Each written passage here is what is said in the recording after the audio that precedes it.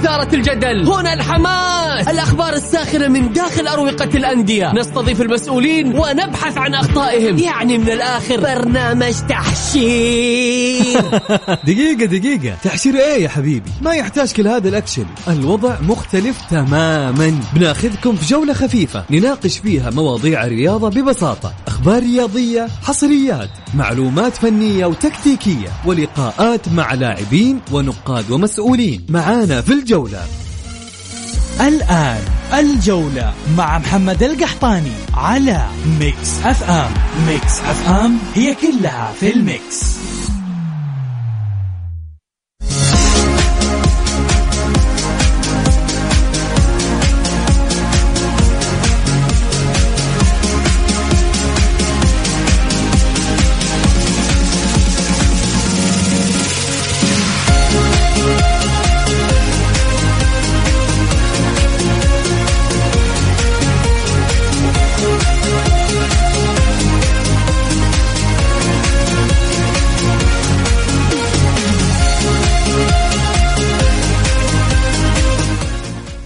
يا هلا وسهلا، مساكم الله بالخير وحياكم معنا في برنامجكم الجولة على ميكس اف ام. معي أنا محمد القحطاني.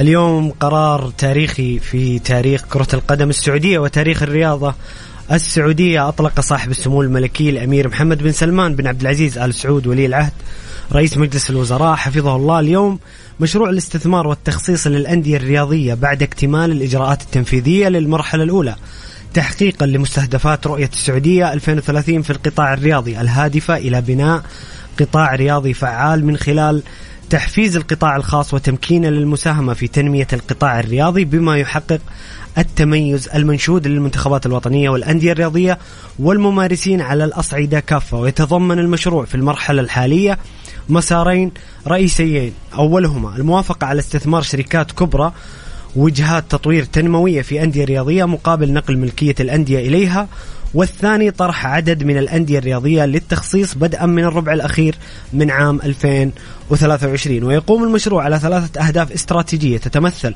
في إيجاد فرص نوعية وبيئة جاذبة للاستثمار في القطاع الرياضي لتحقيق اقتصاد رياضي مستدام ورفع مستوى الاحترافية والحوكمة الإدارية والمالية في الأندية وتطوير بنيتها التحتية لتقديم أفضل الخدمات للجماهير الرياضية مما ينعكس بشكل إيجابي على تحسين تجربة الجمهور، وبهدف نقل الأندية وتخصيصها بشكل عام إلى تحقيق قفزات نوعية بمختلف الرياضات في المملكة بحلول عام 2030 لصناعة جيل متميز رياضيا على الصعيدين الإقليمي والعالمي، إضافة إلى تطوير لعبة كرة القدم ومنافساتها بصورة خاصة للوصول بالدوري السعودي إلى قائمة أفضل 10 دوريات في العالم، وزيادات إيرادات رابطة الدوري السعودي للمحترفين من 450 مليون ريال إلى أكثر من 1.8 مليار سنويا، إلى جانب رفع القيمة السوقية للدوري السعودي للمحترفين من 3 مليارات إلى أكثر من 8 مليارات. طبعا تم نقل ملكية أندية 8 أندية سعودية، أولها الأربعة الكبار الهلال والاتحاد والأهلي والنصر إلى صندوق الاستثمارات العامة. نسبة ملكية صندوق الاستثمارات العامة للأندية ستكون 75%، ونسبة كل مؤسسة رياضية غير ربحية هي 25 من النادي. أيضا نقلت ملكية نادي القادسية إلى شركة أرامكو، ونقل ملكية نادي الدرعية إلى هيئة بوابة الدرعية، ونقل ملكية نادي العلا إلى الهيئة الملكية لمحافظة العلا، ونقل ملكية نادي الصقور إلى شركة نيوم.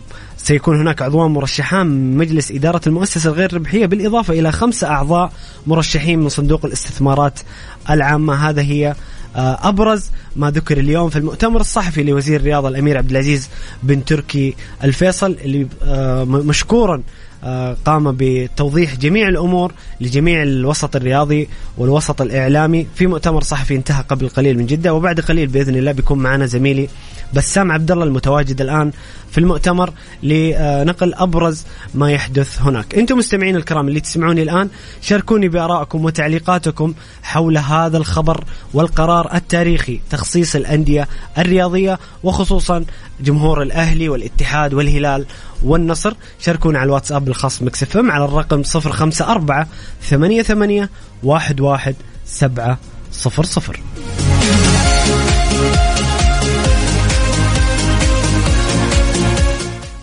أرحب بضيفي في الاستديو الإعلامي الجميل حامد القرني. حامد أهلا وسهلا في برنامج الجولة. هلا، حياك الله محمد. أمسي عليك ومسي على جميع مستمعي إذاعة ميكس اف ام، وشاكر لكم هذه الاستضافة، وبإذن الله أنها تكون حلقة مثرية للأخوة المستمعين بإذن الله. أنت دائما متميز زميلي حامد. أنتم مستمعين الكرام زي ما قلنا لكم، شاركونا بآرائكم وتعليقاتكم على الواتساب الخاص ميكس اف ام، وإذا لديكم أيضا أسئلة حول ما حدث اليوم من قرار تاريخي نتناقش فيه مع ضيفنا الجميل حامد القرني، شاركونا على الواتساب الخاص بميكس اف ام على الرقم 0548811700. الجولة مع محمد القحطاني على ميكس اف ام. ميكس اف ام هي كلها في الميكس.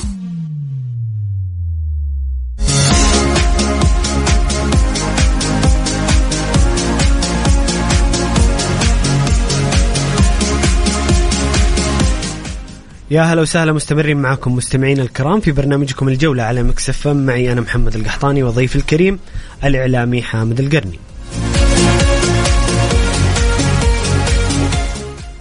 ينضم لنا الآن عبر الهاتف الزميل بسام عبد الله المتواجد في المؤتمر الصحفي لوزير الرياضة الأمير عبد العزيز بن تركي الفيصل. بسام مساء الخير.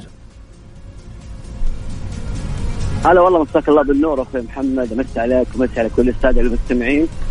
هذا اليوم التاريخي لكرة القدم السعودية. أكيد قرار تاريخي. بسام أعطينا المستجدات والانطباعات الموجودة عندك بعد هذا القرار التاريخي والمؤتمر الصحفي التاريخي. طبعا في البداية نذكر بالقرارات اللي تمت اليوم. طبعا رسميا تم نقل ملكية نادي الهلال والاتحاد والأهلي والنصر إلى صندوق الاستثمارات العامة. طبعا حيكون نسبة ملكية صندوق الاستثمارات العامة للأندية 75%، ونسبة كل مؤسسة رياضية غير ربحية 25% من النادي. في ناس كثير يسأل محمد كيف التفاصيل. طبعا مجلس إدارات الأندية أو مجلس إدارات شركات أندية الهلال والاتحاد والنصر والأهلي ستتكون من عضوان من مرشحان من مجلس إدارة المؤسسة غير الربحية، وخمسة من صندوق وخمسة أعضاء مرشحون من صندوق الاستثمارات العامة. جميل. أعضاء المؤسسة غير ربحية هم اثنين، حيكون الأعضاء الحاليين للجمعية العمومية والأعضاء الجدد من المؤسسة. ومنهم المجلس، هذا المجلس الخاص بالمؤسسة حيتكون من اثنين يتم انتخابهم من قبل أعضاء الجمعية العمومية، وعضوان لعضوية مجلس إدارة النادي يكون أحدهما رئيسا. هذا تقريبا أبرز الخبر. جميل. بس سام عندي سؤال ولا اقطع حديثك تكمل، بس عشان نوضح للسادة المستمعين الكرام. الآن الاثنين اللي بيكونون من أعضاء الجمعية العمومية للنادي، هل هم الموجودين الآن في مجلس إدارات الأندية أم سيكون هناك انتخاب؟ حيكون في أعضاء جدد، حيكون في جمعية عمومية وأعضاء جدد. يعني فهمت قصدي بسام؟ قصدي بيكونون من الإدارات السابقة ولا بيكونون منتخبين جدد؟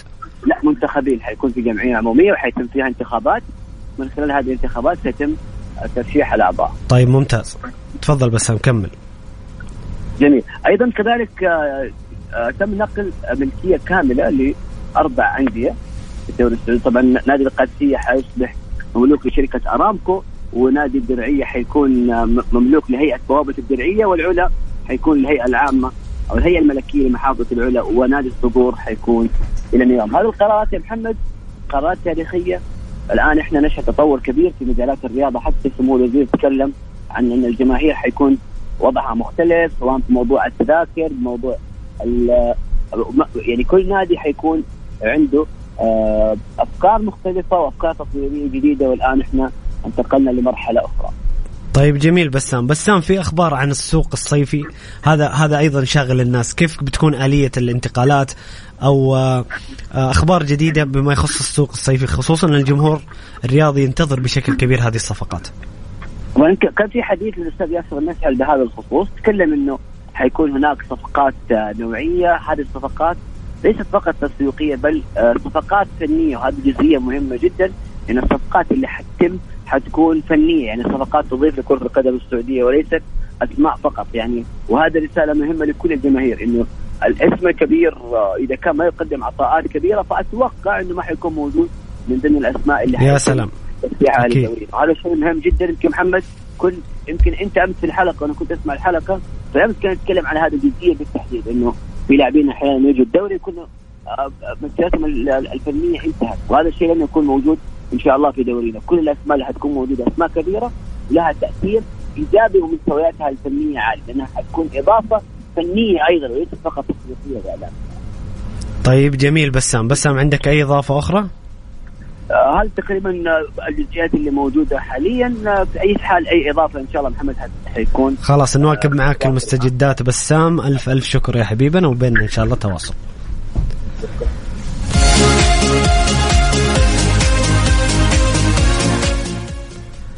حامد، أبدأ معك بالحديث عن هذا القرار التاريخي في كرة القدم السعودية وهذه النقلة النوعية في رياضتنا السعودية. طبعا تاريخ 5 يونيو 2023 هو قرار أو يوم تاريخي في تاريخ رياضة المملكة العربية السعودية. أنت تتكلم عن الرياضة السعودية مرت بعدة مراحل، انتقال الاتحاد السعودي من وزارة الداخلية، وزارة المعارف، وزارة العامة الشؤون الاجتماعية، ثم أصبح رئاسة عامة، ثم أصبح هيئة، إلى أصبح وزارة. اليوم أنا أعتقد أنه كل ما ذكرنا إنجازات رياضتنا على مدى كل هذه السنوات سنتذكر هذا اليوم، سواء إنجازات المنتخب السعودي في كافة الفئات العمرية، حتى في جميع إنجازات المنتخبات السعودية سواء في الألعاب المختلفة أو في الألعاب الفردية. ده قرار صراحة الجميع من الرياضيين كان ينتظر هذا القرار، أنه تخصص أو يتم تخصيص الأندية السعودية. أنت اليوم تتكلم عن صندوق الاستثمارات العامة، استحوذ على أكبر مثال وليس محلي، مثال عالمي، استحوذ على نادي نيوكاسل الإنجليزي. نادي نيوكاسل الإنجليزي كان يصارع في فترة من الفترات على البقاء في الدوري الإنجليزي. اليوم نادي نيوكاسل الإنجليزي يصعد إلى بطولة دوري أبطال أوروبا، أكبر بطولة للأندية، أنا أعتقد حتى أكبر من كأس العالم للأندية، وقوة هذه البطولة. وهذا إنجاز كبير جدا لصندوق الاستثمارات السعودية، بما أن نيوكاسل كان قبلها بموسم أو أقل كان ينافس على الهبوط، والآن هو في دوري أبطال أوروبا. إن شاء الله نشوف النقلة النوعية هذه في الأندية بإذن الله. أنت تتكلم صندوق الاستثمارات أيضا على مستوى ألعاب الجولف، على مستوى الزوارق، على مستوى الفورمولا. فلذلك أنا أقول أنه البعض يعتقد أنه استحواذ كامل، هو استحواذ شركات تابعة لصندوق الاستثمارات السعودية. صحيح.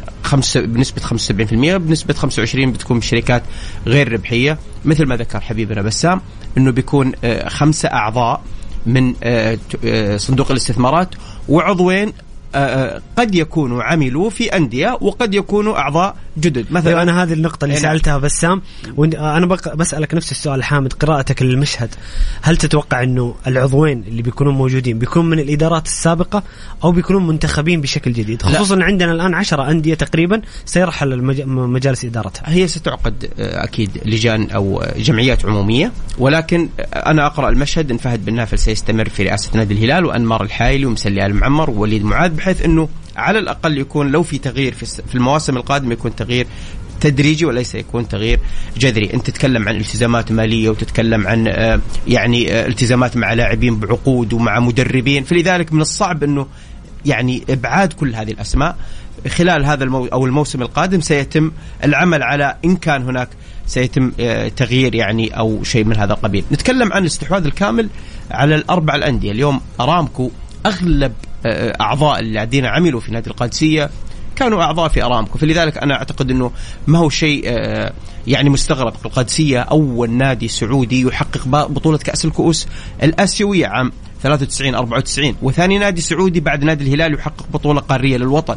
أنت تتكلم عن نادي الدرعية، اليوم نادي الدرعية في نادي الدرجة في دوري الدرجة الثانية، وأنا أعتقد أنهم سينافسون بقوة في الفترات القادمة أنهم يصلوا لدوري المحترفين. تتكلم عن هيئة تطوير العلا، أنت تتكلم عن مثلا المنطقة اللي السياحية، تتكلم عن رالي داكار، تتكلم عن أمور كثيرة جدا في هذه المنطقة اليوم في الدرجة الثالثة. أنا أعتقد أنه بما أني أنا قريب من نادي العلا من حيث المساحة الجغرافية أو المسافة الجغرافية، أنه أعتقد أنه بيكون عمل جبار للصعود على الأقل الدرجة الثانية تدريجيا الدرجة الأولى، ومن ثم المنافسة للدوري المحترفين. تكلم عن نادي الصقور.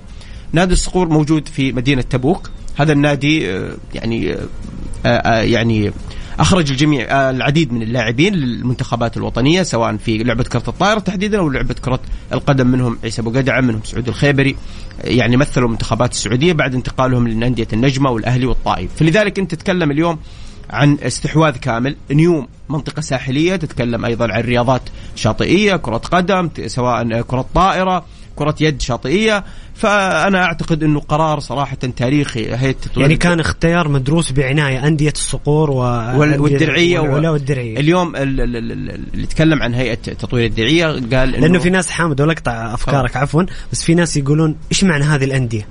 فأنت شكرا لك قاعد توضح ليش بحكم الجغرافيا والمساحة والأماكن. تتكلم عن هيئة تطوير الدرعية، منطقة تاريخية في وطننا الغالي. واليوم أعلن المسؤول عن هذا الأمر أنه بيكون هناك 9 منتزهات في الدرعية لممارسة رياضات المشي. أنت تتكلم عن يعني عندما أطلق عراب الرؤية صاحب السمو الملكي وسيدي الأمير محمد بن سلمان وطن طموح، مجتمع حيوي، اقتصاد مزدهر. اليوم على أرض الواقع يعني نرى هذه الأمور. تم تطويرنا على المستوى الحمد لله السياسي، الاقتصادي، الاجتماعي، الثقافي. اليوم تتكلم عن الصحي، تتكلم اليوم عن مجتمع القطاع الرياضي. فلذلك أنا أعتقد أنه بيكون منافسة كبيرة جدا. اليوم نرى الهلال يفاوض ميسي، كريم بنزيما بشكل محسوم أعتقد مع الاتحاد، كريستيانو في النصر. أعتقد أنه في أسماء عالمية تسمع عن هوغو لوريس، تتكلم عن سيرجيو راموس، دي ماريا، أداما مودريتش، أداما تراوري الاتحاد مثلا، زاها. فلذلك أنا أعتقد أنه اليوم في حال استقطاب كل هذه الأسماء، أنت سيأتي مدربين، سيأتي لاعبون جدد يبحثون عن هذا المنتج وهذا الدوري. أنا أعتقد أنه خلال 5 مواسم دورينا بإذن الله سيكون من ضمن أفضل 10 دوريات مثل ما قال الأمير الشغوف والوزير الشغوف الأمير عبد العزيز بن تركي الفيصل. لكن أعتقد بعد 5 مواسم سيكون دورينا بإذن الله من أفضل 5 مواسم على العالم. أنا جاي بقول لك حامد ممكن يكون من أفضل 5، لأنه الآن في دوريات من ال5 الكبرى لا، والدوريات ال5 الكبرى في بعض الدوري في حالة هبوط. صحيح. وحنا في حالة صعود بإذن صحيح. الله. وبقرار التاريخ اليوم أعتقد أننا خذنا نقلة وقفزة نوعية. خلينا نتكلم بصراحة تامة حامد، حنا قبل سنوات يمكن كنا نتكلم أيام الأمير عبد الله مساعد الله يمسيه بالخير، كان مشروع الخصخصة، وكنا كجماهير رياضيين أو محبين للرياضة نتكلم أنه أنجح أندية العالم هي أندية تعمل بالخصخصة وهي أندية شركات. ليش حنا ما نتخذ هذه الخطوة الرائعة؟ وفعلا يعني الحمد لله أن تصل خير من الله تصل. الآن نحن في قفزة نوعية. أعتقد أن هذا الشيء بينعكس بشكل كبير على الأندية وعلى الرياضة السعودية. والجميل أيضا لما ذكرناه يمكن من بداية الحلقة أنه بيكون في الربع الأخير من عام 2023 بتكون في أندية أخرى حامد. صحيح، يعني بيكون في أندية مثل الشباب، مثل الاتفاق، مثل الوحدة. الشباب أول نادي حقق الدوري 3 مرات متتالية، والشباب إرث كبير جدا وركن أساسي في رياضة الوطن. أول نادي تأسس على مستوى الأندية المنطقة الوسطى. أنت تتكلم عن الوحدة، أول نادي حقق بطولة كأس ملك عام 1957. تتكلم عن الاتفاق، أول نادي حقق الدوري بدون خسارة، وأول نادي أهدى الوطن بطولة خارجية. فلذلك أنا أتكلم يا محمد اليوم حتى على مستوى الإيرادات. أنت اليوم تتكلم عن إيراداتك كانت 450 مليون، أنت تتكلم اليوم عن 1 مليار فاصلة 8، يعني ما يقارب 4 أضعاف القيمة، يعني إيرادات رابطة دوري المحترفين. قيمة المنتج السعودي اليوم كان 3 مليار، الطموح أن يكون 8 مليار، إذن ما يقارب 3 أضعاف. كل هذه الأمور كانت حلم، اليوم أصبح الواقع مع عراب الرؤية سيدي صاحب السمو الملكي الأمير محمد بن سلمان. جميل جميل جدا حامد. أنتم مستمعين الكرام اللي تسمعون الآن شاركونا بآرائكم وتعليقاتكم حول هذا القرار التاريخي في كرة القدم وفي الرياضة السعودية، وليس كرة القدم فقط، عفوا في الرياضة السعودية وللوطن بشكل عام. شاركونا على الواتساب الخاص مكس اف ام على الرقم 054 88 11 700. الجولة مع محمد القحطاني على ميكس اف ام. ميكس اف ام هي كلها في الميكس.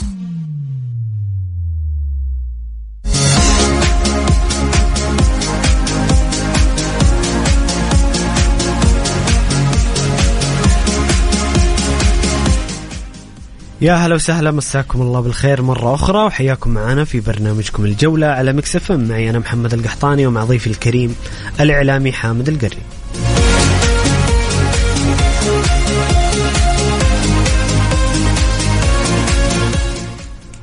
طيب نشوف أسئلة مستمعين الكرام. هنا فواز يقول مساء الخير عليكم جميعا. مع نهاية الموسم اعلن عدد من نجوم الاعتزال كابراهيموفيتش واخواكين، ومنهم من ارادوا تغيير الوجهة كرباعي ريال مدريد وبوسكيتس وجوردي ألبا. موسم كان مليء بالاحداث والتقلبات. الاهلي المصري يحقق فوزا غير مريح على الوداد المغربي، والاياب سيحسم البطل والمتاهل الى مونديال الانديه. منشطاتك جميله يا فواز، وان شاء الله احنا الان محورنا المهم القرار التاريخي، بعدين نتكلم بشكل اكبر في ساعتنا الثانيه عن باقي المنافسات. أسئلة فواز للضيف الكريم يقول: لماذا لا توجد تخصيص للأندية بنسبة 50% أو 25% وترتفع بالتدريج؟ هل سيسمح لكيانات ومؤسسات من الخارج بالاستثمار في الأندية مستقبلا؟ متى سيعلن عن المدرب الجديد للمنتخب الأول؟ طيب جميل، خلينا نأخذها سؤال مع حامد.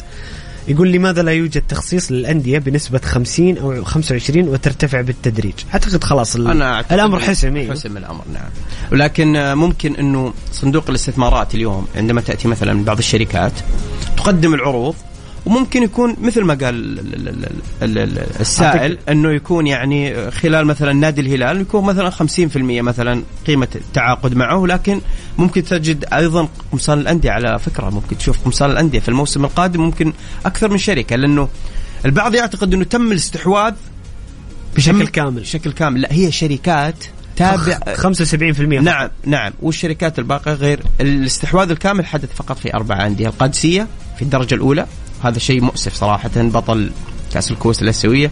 الدرعية في الدرجة الثانية، الصقور في الدرجة الثانية، والعلا في الدرجة الثالثة.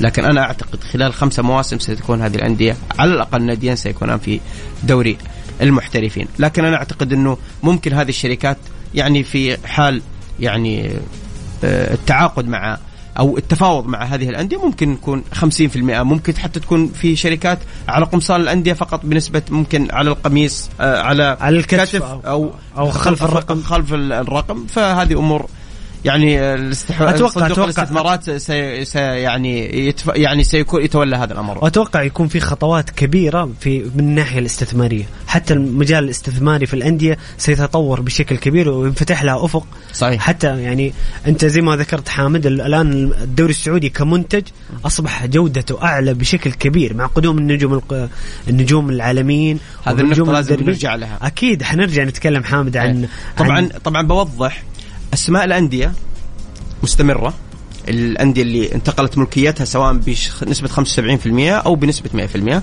معلومة جميلة. نعم، ستستمر أسماءها، أصولها، التزاماتها وشعاراتها مستمرة، ما في أي تغيير. مثلا البعض يعتقد أنه ستكون مثلا شركة سين، لا، اليوم مثل الأندية الكورية والأندية اليابانية والأندية الصينية، لا، سيبقى يعني احنا نحتذي بالنموذج العالمي. نعم، يعني نتكلم مانشستر سيتي. نعم. اسمه مانشستر سيتي من يوم ما. نعم، هذا جميل المثال منك. جميل حامد. طيب يقول: هل سيسمح لكيانات، أو هذا سؤال من أحد المستمعين، يقول: هل سيسمح لكيانات ومؤسسات من الخارج بالاستثمار في الأندية مستقبلا؟ إيش توقعاتك، قراءتك؟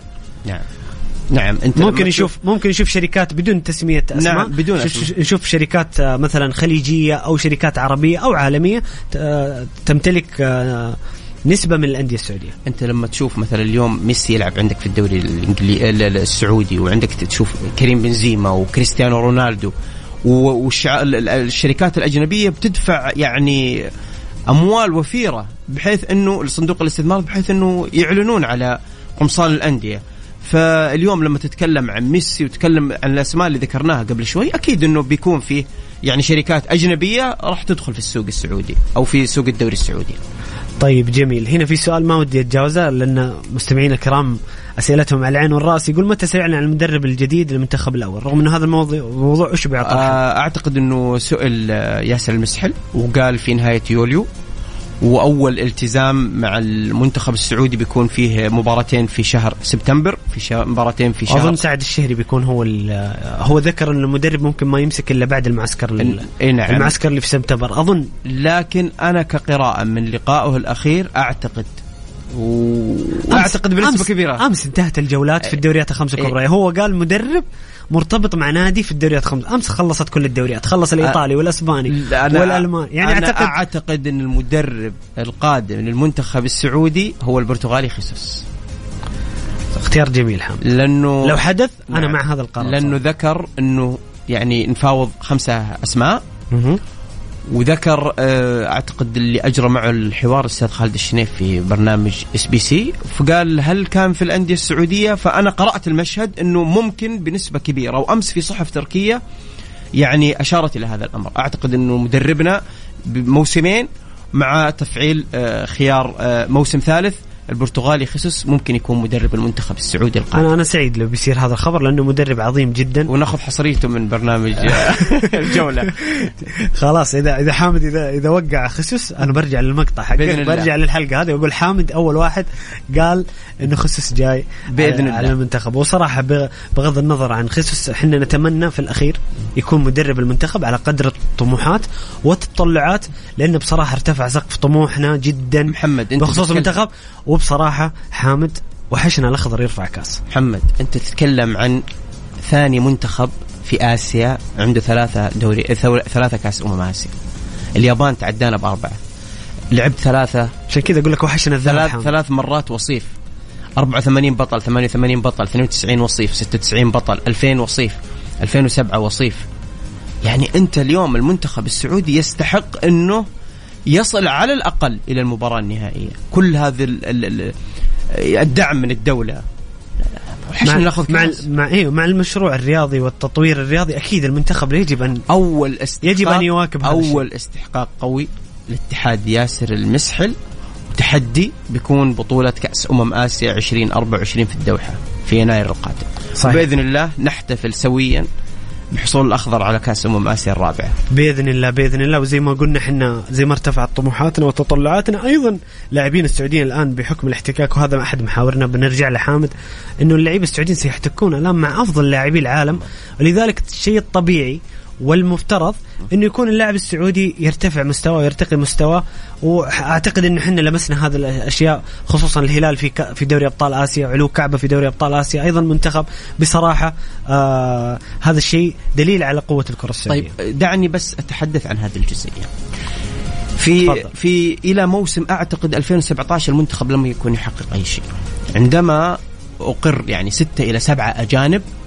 ذهبنا الى مونديال روسيا بعد فترة طويلة وغياب طويل من آخر 2006. نعم. لعبنا مباريات ودية أمام إيطاليا وأمام ألمانيا. اللاعب السعودي يلعب بدون أي رهبة، السبب وجود اللاعب الأجنبي في الدوري. بعد ذلك ذهبنا للمونديال، فزنا على مصر بوجود محمد صلاح، محمد النني، وتريزيجيه والحضري وأحمد حجازي، أسماء تلعب في بطولات أوروبية في أقوى الدوريات العالمية. واجهنا الأوروغواي، خسرنا بهدف أعتقد أنه كان من خطأ من حارس المرمى في تلك المباراة محمد العويس. مباراة روسيا أنا أعتقد أنها للنسيان. بعد ذلك الأندية السعودية جالسة تنافس وتحقق دوري أبطال آسيا، الهلال 2019، الهلال 2021، النصر وصل إلى نصف نهائي في 2019، وصل إلى نصف نهائي في 2021. الدوري السعودي واللاعب السعودي أصبح يقارع أي منتخب في العالم. ذهبنا إلى 2022. مثال أيضا حامد الفيصلي وهو في الدرجة الثانية وصل إلى دور 16 في دوري أبطال آسيا. نعم. هذا يعكس أيضا قوة دورينا. ذهبنا للمونديال، تغلبنا على الأرجنتين، خسرنا الشهراني والفرج، أضعنا ضربة جزاء. أنا أعتقد أن المنتخب السعودي خرج من دور المجموعات عندما أضع سالم الدوسري، وعندما عادت الكرة من تشيزني إلى محمد البريك، حلم التأهل إلى الدور الثاني. فلذلك أنا أعتقد أن 2026 سيكون لنا كلمة بإذن الله، 2024 سيكون لنا كلمة. السبب اللاعب السعودي يعني نتكلم بالعامية محمد، ما يبغى يروح يحترف في الخارج. أولا نسيج اجتماعي، يبغى يكون عند عائلته. الأندية اللي برا ما راح تدفع لك هذه المبالغ اللي تدفع لك مثلا. خلاص خلينا لهم دورينا عالمي. أتينا بالاحتراف من الخارج، ونشوف اللاعب السعودي إما أنك تحجز خانتك ومركزك وتحافظ عليها وتقاتل عليها، أو البقاء للأفضل. السنة القادمة 8 لاعبين أجانب أساسيين، يعني 3 بيكون محليين لاعبين. أنا أستشف من كلامك حامد أنك أنت متفق مع قرار 8 الأجانب. متفق بنسبة كبيرة، وأتمنى والله حتى أنا أضم صوتي لصوتك، وأستغرب حامد لما يجي واحد يقول لك طيب هو رأي إحنا نحترمه، لكن إحنا نبى نوضح ليش. لما يقول لك يا أخي ما عاد بنشوف مهاجمين سعوديين، ما عاد بنشوف. يا حبيبي بالاحتكاك وبهذا الرتم العالي سيظهر لاعبين لاديهم جودة أكبر. صحيح. والدليل يعني شوف أنا اليوم بضرب مثال بلاعب في الدوري الموسم هذا فراس البريكان. أصفق لك والله محمد، لاعب مع الفتح، يعني مع كامل الاحترام والحب للفتح، نادي نموذجي ونادي جميل، لكنه ليس من أندية النخبة تاريخيا. فراس مسجل 17 هدف وصانع 4 أهداف 21 مساهمة تهديفية. هذا نتاج إيش؟ نتاج الاحتكاك باللاعبين عالميين. صحيح. ومزاملتهم، وأيضا حتى وجودهم مع المنتخب واحتكاكه أيضا في المنتخب أكيد مؤثر على مسيرة فراس. فكيف تقول لي اللاعب السعودي ما بيلقى فرصة؟ فراس البريكان أبعد تيو، اللاعب الأسباني اللي كان يلعب في نادي برشلونة، وكان يلعب مع أساطير نادي برشلونة. صحيح. ما شفنا اليوم تيو يلعب بشكل أساسي مع نادي الفتح. فلذلك أنت مثل ما ذكرت، وأنا سبق وطالبت أنه يكون 11 لاعب أجنبي. السبب انتر ميلان في 2010 عندما كسب بايرن ميونخ في دوري أبطال أوروبا ما كان موجود أي لاعب إيطالي إلا وحيد في الدكة، ماتيراتزي صاحب النطحة الشهيرة. فأنت تتكلم يا محمد اليوم أنه عندما يكون في هناك 11 لاعب أجنبي. أنا أخطط إلى كأس العالم للأندية، الهلال مشارك في 2025 إن شاء الله. أحد الأندية السعودية يكسب البطولة القادمة 2024 ويكون مشارك أيضا في بطولة كأس العالم للأندية 2025. عندما يأتي اللاعب الأجنبي ستجد اللاعب السعودي لا يقدم 100%، يقدم 1000% من إمكانياته، بحيث أنه يحجز مركزه الرئيسي في خارطة الفريق. جميل حامد. هنا مستمعنا الكريم أيمن عبد الفتاح يسأل، يقول السلام عليكم ورحمة الله. سؤالي هو الآن إيش تغير؟ حيكون الدعم الحكومة للأندية، وهل في مرحلة أخرى مثلا يكون طبعا ذكر مجموعة شركات داخلية وخارجية. يقول هل ممكن أنها تمسك؟ يمكن حنا جاوبنا على هذا السؤال بشكل جزئي، بس هو يقول حيكون يعني إيش اللي تغير؟ حيكون الدعم من الحكومة للأندية مستمر الدعم، وذكر هذا الأمر الأمير عبد العزيز، وتكلم حتى عن التذاكر أنه البعض خاف أنه بيكون في ارتفاع كبير جدا في أسعار التذاكر، ويعني وسموه يعني وضح هذا الأمر أنه ما بيكون فيه تخلي عن الأندية وبيكون فيه دعم. لكن خلينا نرجع للفراس البريكان اللي جدد إلى 2028، وهذه أنا أعتقد أنها أحد يعني استراتيجيات نادي الفتح. أنت تتوقع أنه تم التجديد مع فراس البريكان بشكل يعني ما هو مدروس؟ أنا أعتقد أن فراس البريكان سيكون معار لأحد الأندية في الموسم القادم، بحيث أني مثلا أنا لو أعتقد أنه لو مثلا جدد مع فراس إلى 2028 نقول ب50 مليون، كم تتوقع أن الفتح سيعيره خلال ال5 مواسم القادمة لأي نادي؟ ممكن يأتي الأهلي ويأخذ موسمين 30 مليون، أنا عوضت أكثر من النصف. يأتي نادي مثلا آخر الهلال أو النصر أو الاتحاد يريد استعارة أيضا وأعيره مثلا ب30 مليون أيضا أو ب20 مليون، أنا أكون يعني حققت أرباح كبيرة جدا، واللاعب لعب في أندية كبيرة وأنا مالك بطاقته في نهاية الأمر. صحيح. أنت حامد شكل عندك معلومة، أنا أعتقد شكل عندك معلومة أن فراس لأنه لما أنا بالنسبة لي أتكلم شخصيا، لما شفت فراس جدد خلاص قلت فراس اختار البقاء في الفتح. لا، فراس أنا أعتقد أن تجديده هذه قراءة مثل قراءة خصص وقص المقطع بعدين سيتم إعارته لأحد الأندية الكبيرة، وممكن يكون الأهلي أقرب. لماذا؟ لأنه بصراحة كان في كلام عن مفاوضات الأهلي من أكثر من مصدر. هي الأندية يعني الأندية اللي نقول المتوسطة، بحيث أنها تضمن يعني لاعبها حتى على مستوى الدوريات العالمية تجدد معها وتم إعارتها. أنا أخذ خلال مبلغ الإعارة ممكن أكثر من نصف المبلغ اللي أنا جددت معه، فلذلك أنا أعتقد أن فراس لن يبقى في الفتح. بس خليني أتقمص دور الفتحاوي، اعتبرني مشجع للفتح. أنا أقول لك فراس مسجل لي 17 هدف، صانع لي 4 أهداف، عنده 21. يا أخي ما أبغى يطلع من الفتح. طيب أنا كفتح أبغى أحافظ على مكتسباتي وأبى أبني عليها، لأنه الفتح بصراحة قدم صورة جميلة هذا الموسم عن أندية الشرقية اللي بصراحة كلها يعني غالبها قاعد تعيش مرحلة تذبذب. الفتح قاعد يقدم صورة جميلة، فأنا كفتحاوي كيف أتقبل أن فراس يخرج من النادي؟ خليني أنا أمتدح إدارة هذا النادي النموذجي. الأستاذ أحمد الراشد رئيس نادي الفتح ظهر في مقطع قبل 3 أيام تكلم عن المنشأة الجديدة. شاهدنا كيف جمال ملعب نادي الفتح في الموسم القادم. طبعا لن يلعب عليها يعني امام الانديه الجماهيريه الهلال والاتحاد والنصر والاهلي ابدا، سيلعب مثلا مع نادي مثلا الوحده، ضمك، الرائد. انا اعتقد انه الانديه مثل الفتح، مثل الفيحة، مثل التعاون، مثل الفيصلي، مثل الوحده تبحث عن تثبيت مكانها في الدوري إن استطاعت البحث عن مقعد آسيوي، ولكن هدفها الأول والأخير هو بطولة كأس الملك. 4 مباريات وحصد بطولة، وهذا اتضح جليا بعد حصول الفيحة والفيصلي والتعاون على اللقب، ووصول الفيحة الوحدة في آخر نسخة أمام الهلال، وكان قاب قوسين أو أدنى من تحقيق البطولة. جميل حامد. طيب خلينا نرجع لموضوع الأندية والتخصيص الرياضي. كيف تتوقع موضوع الصفقات الآن؟ كيف سيدار الحين؟ طبعا حامد خلينا نكون صريحين، الآن الجمهور الرياضي ينتظر الصفقات، يعني كل جمهور الاتحاد، جمهور الهلال، جمهور النصر، الأهلي، كل جمهور قاعد يتابع الأخبار والمصادر، بيجينا فلان، بيجينا مودريتش. الآن كيف تتوقع بتكون آلية التعاقد؟ الآن ننتظر إلى أن يكون في 5 أعضاء من صندوق الاستثمار. خلينا نتكلم عن 4 الكبار بما أنهم الآن هم في قلب الحدث، الأهلي والاتحاد والنصر والهلال. الآن 5 أعضاء من صندوق الاستثمارات، 2 من أعضاء النادي. هل ستؤجل المفاوضات إلى حدوث الجمعية العمومية؟ ستعلن صفقات الآن؟ كيف قراءتك للمشهد الفترة القادمة؟ قراءتي للمشهد سيتم دعم الأندية الكبيرة بلاعبين عالميين كل نادي، طبعا عن طريق الوزارة. والأندية لن تدفع أي ريال، مثل صفقة أعتقد كريستيانو رونالدو. سيتم دعم النصر بلاعب عالمي آخر. اليوم سمعنا ممكن النصر يكون لديه راموس بديلا لألفارو، ممكن يكون مودريتش بديلا لجوستافو. أيضا النادي الأهلي، هذا النادي الكبير اللي صراحة تتفق أو تختلف. الدوري السعودي في الموسم الماضي افتقد جمهور الأهلي وكيان الأهلي صراحة. تتكلم عن نادي الاتحاد، ممثل الوطن في بطولة كأس العالم للأندية.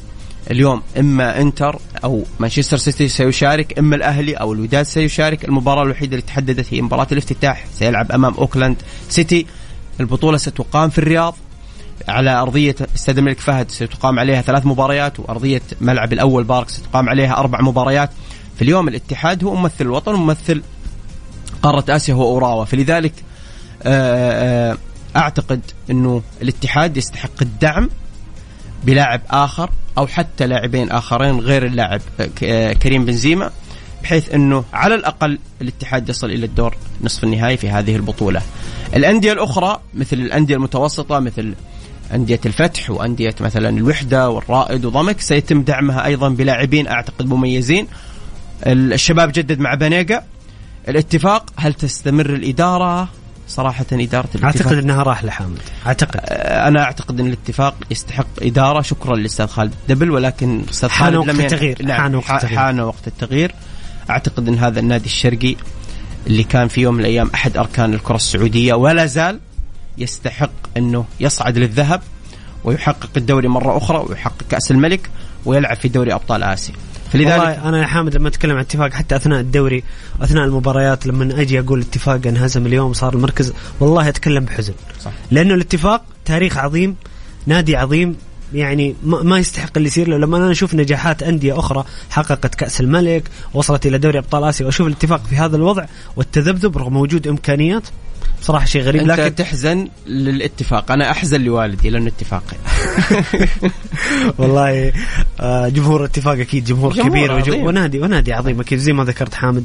أول فريق يحرز بطولة خارجية للوطن. طيب دحين عشان نعطي مستمعينا الكرام ملخص، أنت تتوقع يكون في لاعبين عالميين لكل نادي ما لها دخل في انتظار الجمعيات العمومية أو شيء؟ وزارة الرياضة متواصلة مع الأندية الآن حاليا لحسم هذه الصفقات.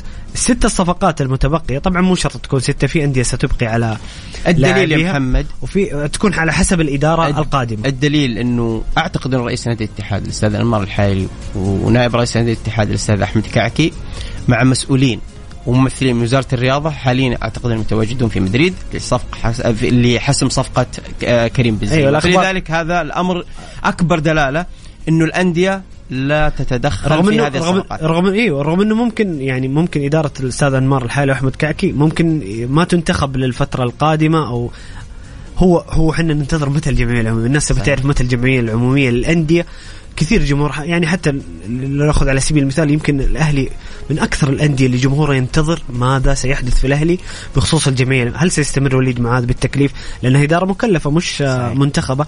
فأعتقد الأهلاويين أكثر ناس ينتظرون موضوع الجمعية العمومية ومين بيكون في النادي. لكن الآن مع التخصيص أعتقد سيخرج عندنا كفاءات وطنية على أعلى مستوى.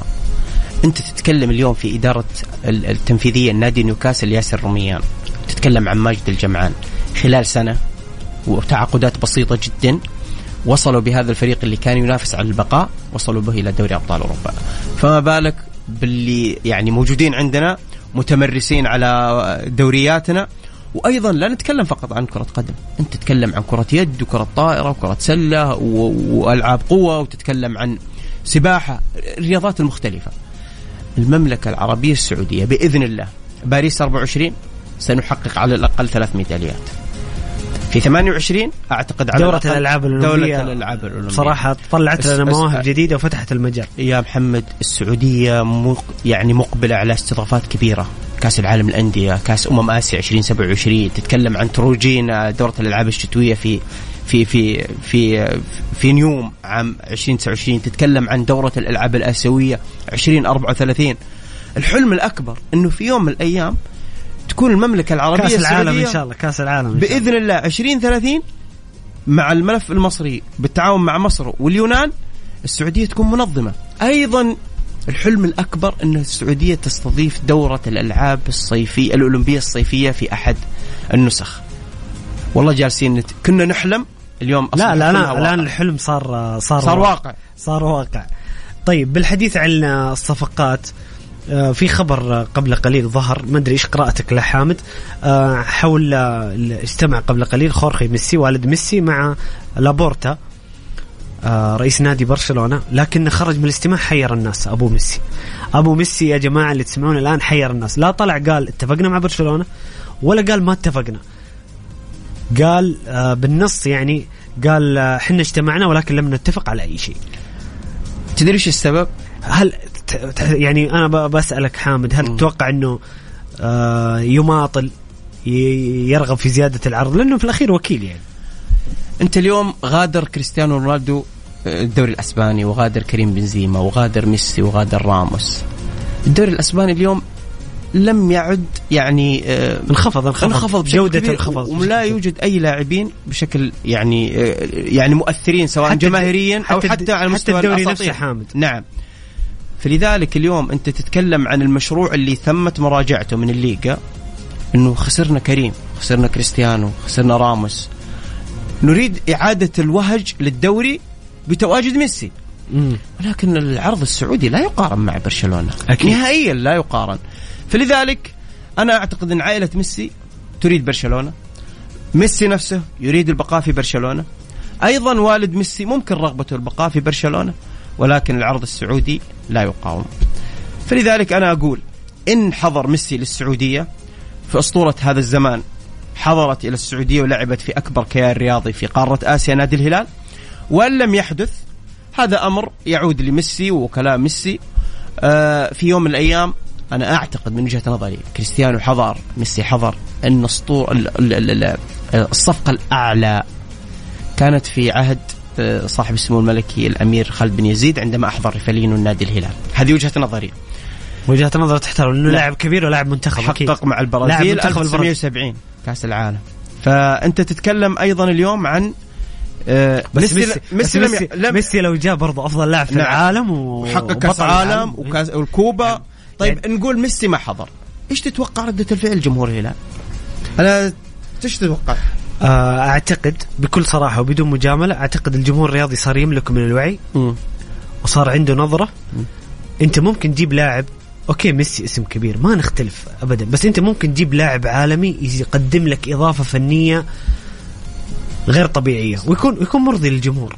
أنت ممكن تجيب 3 صفقات في مراكز يحتاجها الفريق وتكون صفقات على مستوى عالي، وبالعكس يكون الهلال أقوى كمنظومة. يعني أنا اللي وجهة نظر أنا بإمكاني بنصف يعني مبلغ صفقة ميسي إحضار سداسي أجنبي على أعلى مستوى. هذا اللي أقصده قبل شوي. ولاعبين محليين على يعني ذكر مثل بريكان ومثل حسان تنبكتي.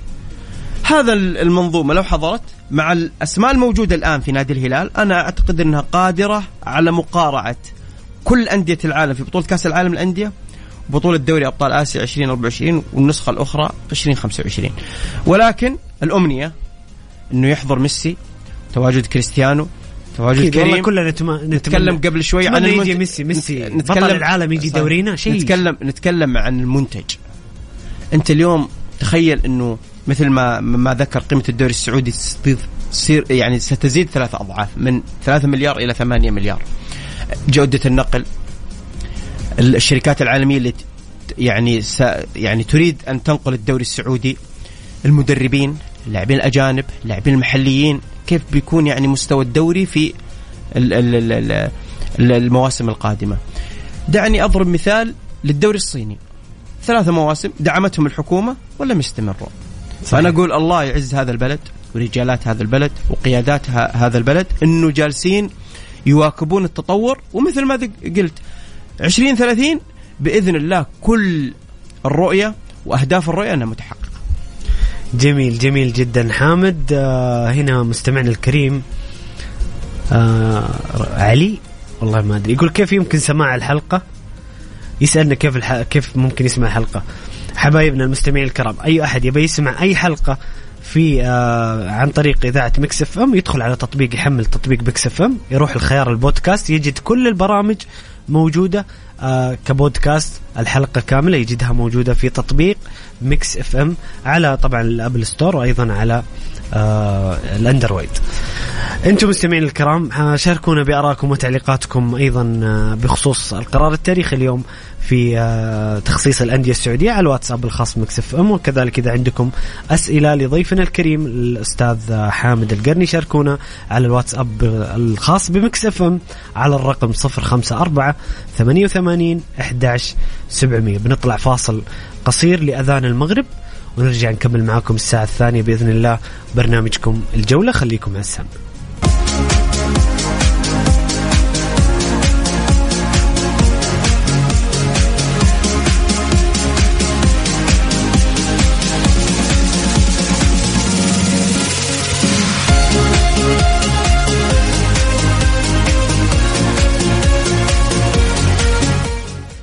يا هلا وسهلا، مستمرين معاكم مستمعين الكرام في برنامجكم الجولة على ميكس اف ام. معي أنا محمد القحطاني ومع ضيفي الكريم الإعلامي حامد القرني.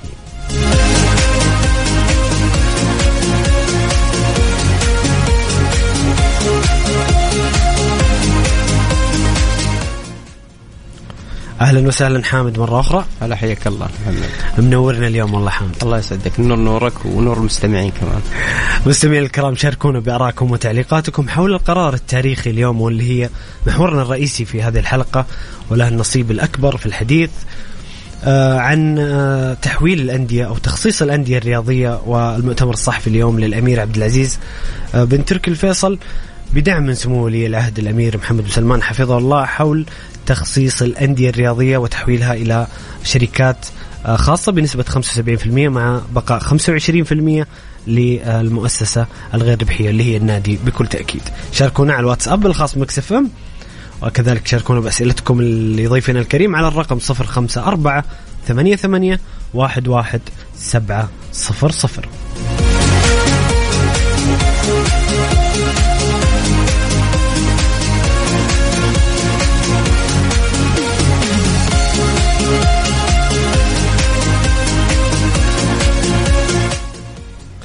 في لفتة جميلة من الأمير عبد العزيز بن تركي الفيصل، تصريح أنه نسى هو ما يذكر اسم الأهلي أثناء هذا، بعدين قال لم أذكر النادي الأهلي ضمن الأندية التي ستنتقل ملكيتها لصندوق الاستثمارات العامة من حبي للنادي الأهلي ولأنه في القلب.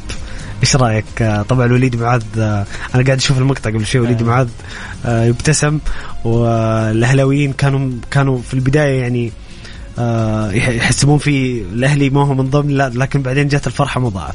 طبعا ظهرت الأندية وشعارات الأندية تواليا ترتيبا أبجديا: الاتحاد، الأهلي، النصر، الهلال. الأمير عبد العزيز كانت يعني أجمل يعني أنه نسي هذا الأمر، لكن كان الرد يعني صراحة عندما قال الأهلي في القلب. الأهلي لا ينسى. الأهلي اليوم أنت تتكلم عن زعيم كأس الملك 13 نسخة، تتكلم عن أهلي محمد عبد الجواد، تتكلم عن أهلي خالد مسعد، تتكلم عن حمزة صالح، عن خالد قهوجي، خالد الرويح الله يرحمه، تتكلم عن رجالات اللي خدموا النادي الأهلي، الأمير عبد الله الفيصل، الأمير خالد بن عبد الله، الأمير محمد عبد الله الفيصل، رحم الله من مات وحفظ الله من لا زال موجود. فالأهلي اليوم مثل ما ذكرنا قبل شوي، قلنا الأهلي سواء هبط أو إنه يعني عاد، الأهلي كبير، حقق بطولة عربية للوطن، حقق بطولتين خليجية، حقق الدوري، حقق كأس الملك ولي العهد، فلذلك السوبر أيضا. في الأهلي مثل ما ذكرت لك يمتلك قاعدة جماهيرية كبيرة حتى على المستوى الوطن العربي والخليجي. وجود الأهلي مع الأربع الكبار دائما يدل على أنه لم يتغير مكانة الأهلي. صح. حتى عند المسؤولين وعند القيادة الرياضية، الأهلي ما زالت مكانته محفوظة كأحد الأندية الكبار. صحيح. أنا أتكلم عن لقاء الأستاذ وليد معاذ، صراحة رجل يعني لم يتحدث طوال الموسم ولكن كانت أفعاله تتحدث. اليوم الأهلي حصد 4 بطولات للكرة الطائرة، اكتسح لعبة كرة الطائرة، الدوري، كأس النخبة، وكأس الوزارة، وحقق ذهبية الألعاب السعودية. اكتسح يعني أول مرة حقق دوري السلة، حقق النخبة، وحقق كأس الوزارة. صعد مع الأهلي وعاد فيه لدوري المحترفين. أيضا الأستاذ تيسير الجاسم مقدم يعني شغل جبار لجمهور الأهلي. حضور جمهور الأهلي في أرضية ملعب عبد الله الفيصل كان لها الأثر الأكبر.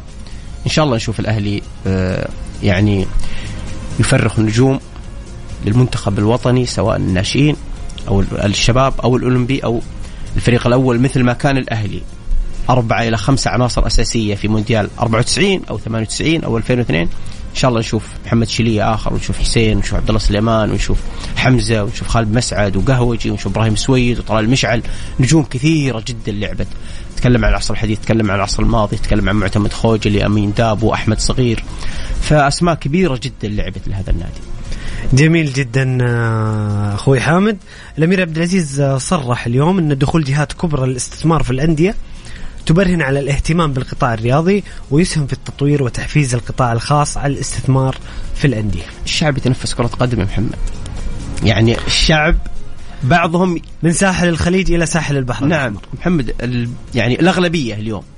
أنا أعتقد أنه إذا في مباراة للهلال أو الاتحاد أو النصر أو للشباب أو الاتفاق، ممكن أنه يلغي كل مواعيده اليومية من أجل متابعة هذا المعشوق، سواء في أرضية الملعب أو خلف الشاشة.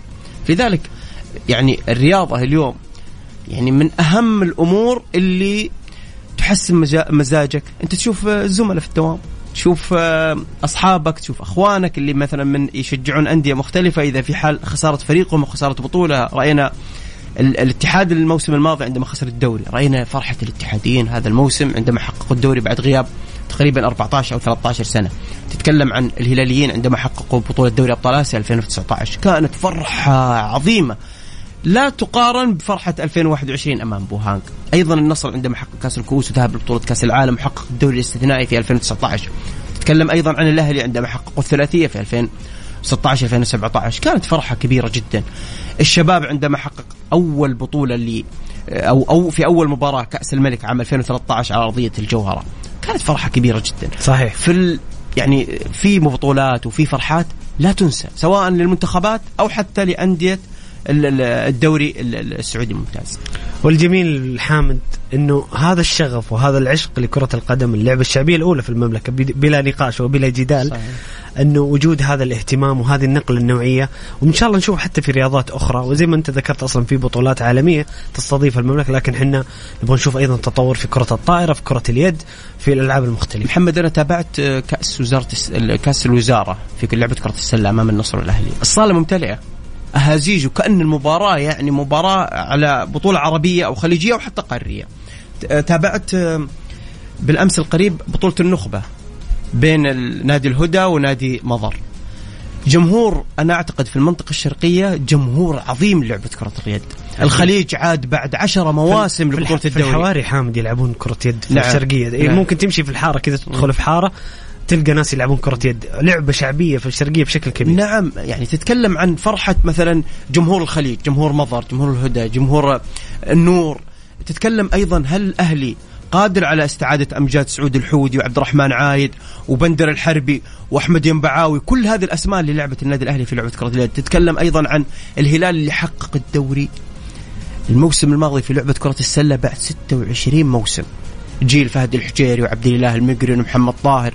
فلذلك أنا أقول أي بطولة تحصدها بعد عناء وبعد تعب، صدقني بيكون لها أثر كبير جدا في نفس المشجع.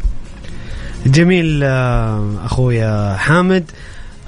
طبعا الصفقات الآن اللي بتحدث في الأندية ستكون عن طريق الوزارة، صفقتين زي ما ذكرنا، صفقة لاعبين عالميين، وسيكون الباقي على مجالس إدارات الأندية. كيف تشوف لازم يكون الاختيار؟ ما هي معايير الاختيار للاعبين الأجانب في السنة القادمة؟ أنا أعتقد إنه بيكون في لاعبين عالميين وبيكون في اختيارات الأندية أيضا أمامها مسؤولية كبيرة. خلينا نلفت النظر لهذا الموضوع، الأندية أمامها مسؤولية كبيرة لمواكبة تطور كرة القدم بشكل عام.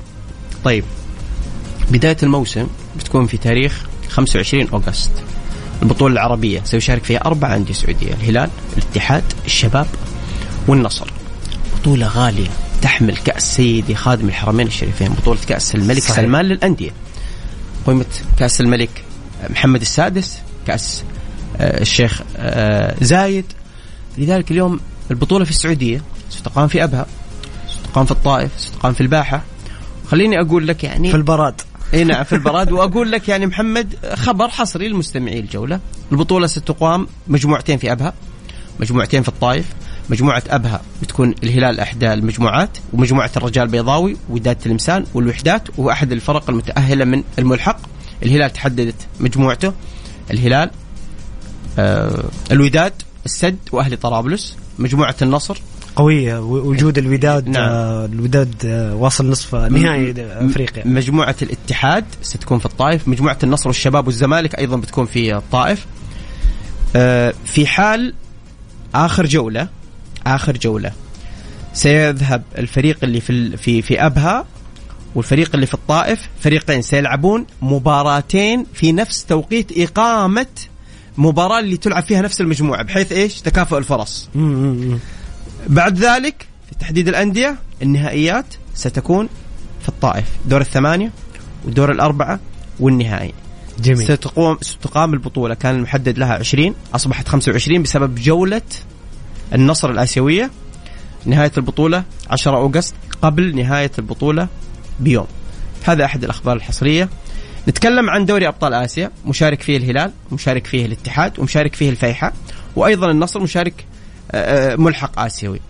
فكل هذه الأسماء، كل هذه البطولات المهمة، لما يكون في دعم لاعبين أجانب، لاعبين محليين دوليين اليوم يلعبون في أنديتنا، مثلا نادي الفيحة مثلا لا يوجد فيه أي لاعب دولي، لكن أعتقد أن سامي الخيبري قادر على اللعب في أي نادي. كابتن النادي سلطان مندش كان له يعني تجارب في الاتحاد وفي الأهلي، وأعتقد في التعاون. أيضا محمد أبو سبعان كذلك. فهذه الأسماء عندما تشارك في دوري أبطال آسيا بسداسي أجنبي، 5 لاعبين، 5 زائد 1، 5 لاعبين أجانب زائد لاعب 5 لاعبين أجانب.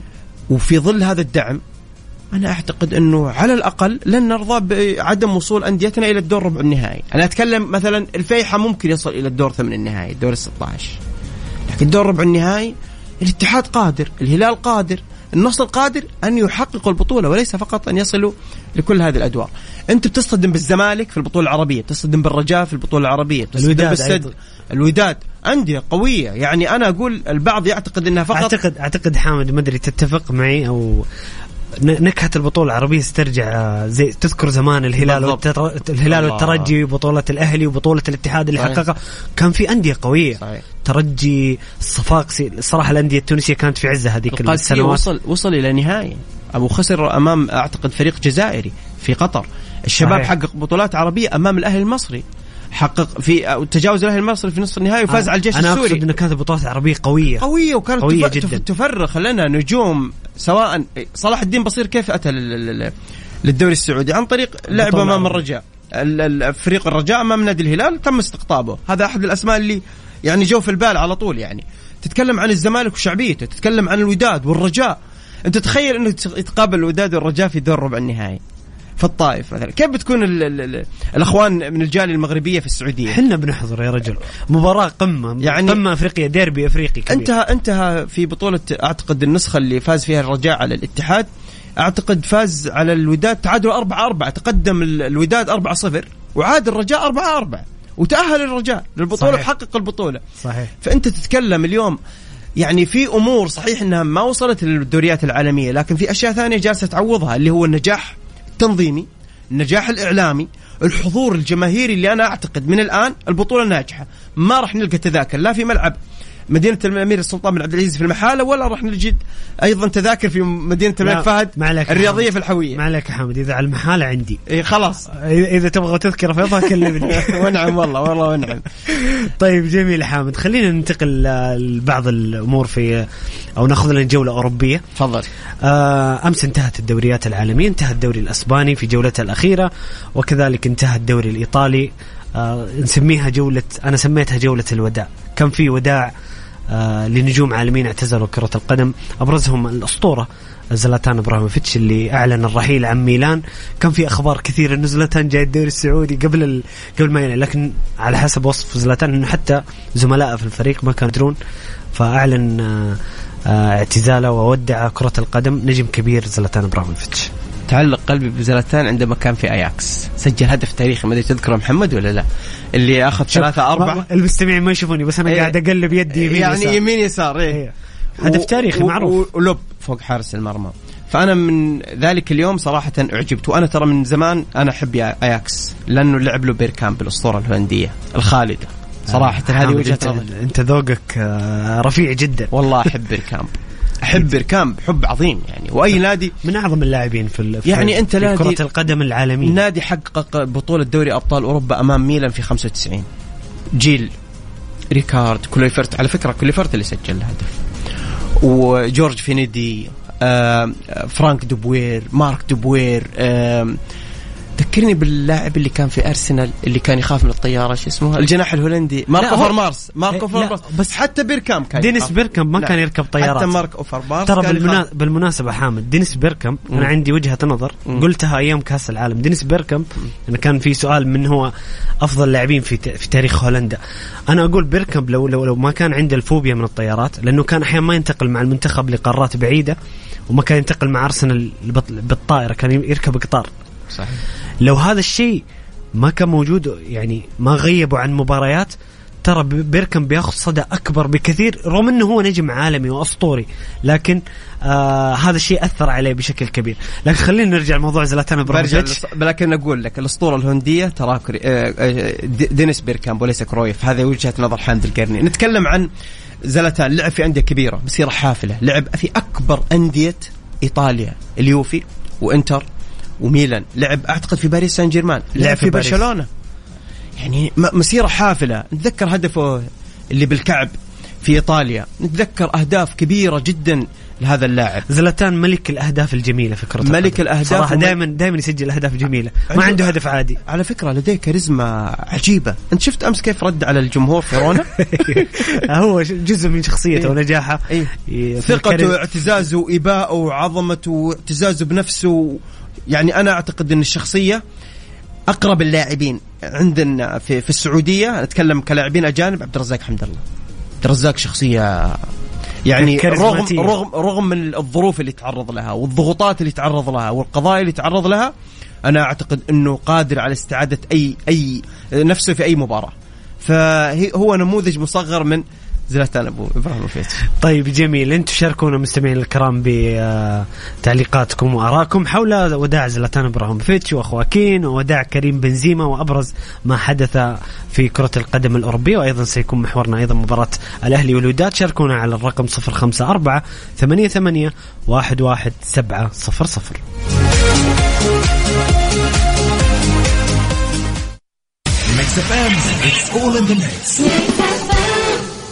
تطبيق درايف من التعاونية يكافئ ما يعاقب بتقنية حديثة يقيس مدى التزامك بالقيادة الآمنة.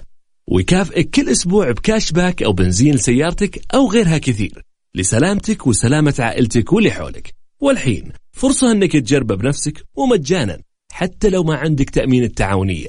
حمل تطبيق الدرايف من التعاونية وامضي للأمام باطمئنان. التعاونية لتطمئن. الجولة مع محمد القحطاني على ميكس اف ام. ميكس اف ام هي كلها في الميكس.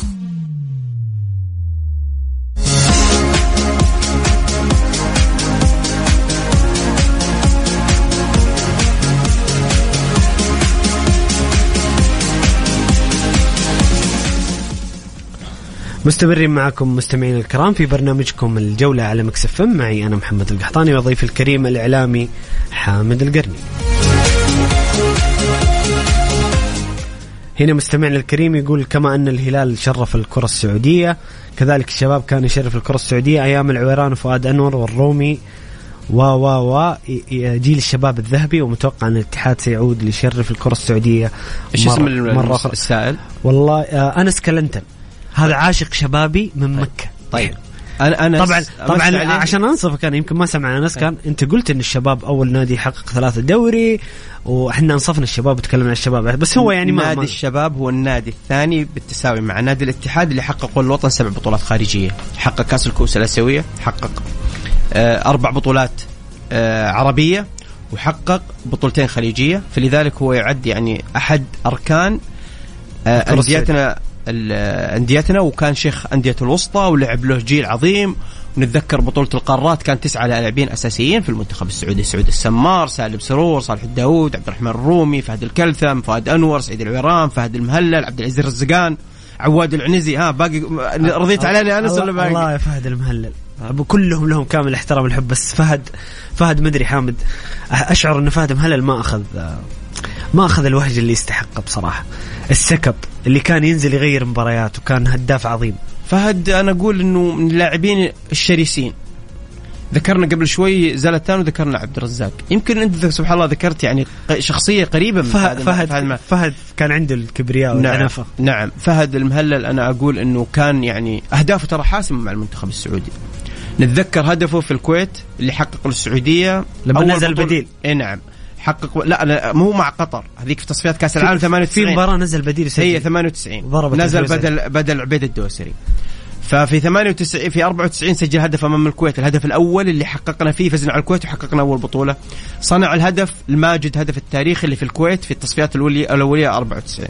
انا اقول ان فهد المهلل تحديدا في 94 ظلم فهد المهلل انه ما شارك مع المدرب سولاري في مونديال 94 صراحة. أيضا في 98 لم يشارك مع كارلوس البرتو، لكن شارك في آخر مباراة مع محمد الخراشي. فهد مهلل عندما تذكر أهم 10 أسماء في تاريخ المملكة العربية السعودية لابد أن تذكر فهد. يا سلام عليك، هذا اللي أنا كنت أقصده فعلا. هو من أفضل لاعبي المملكة عبر التاريخ، ويمكن القائمة حتى تحقق دوري عظيم فهد المهلل للشباب في 1411.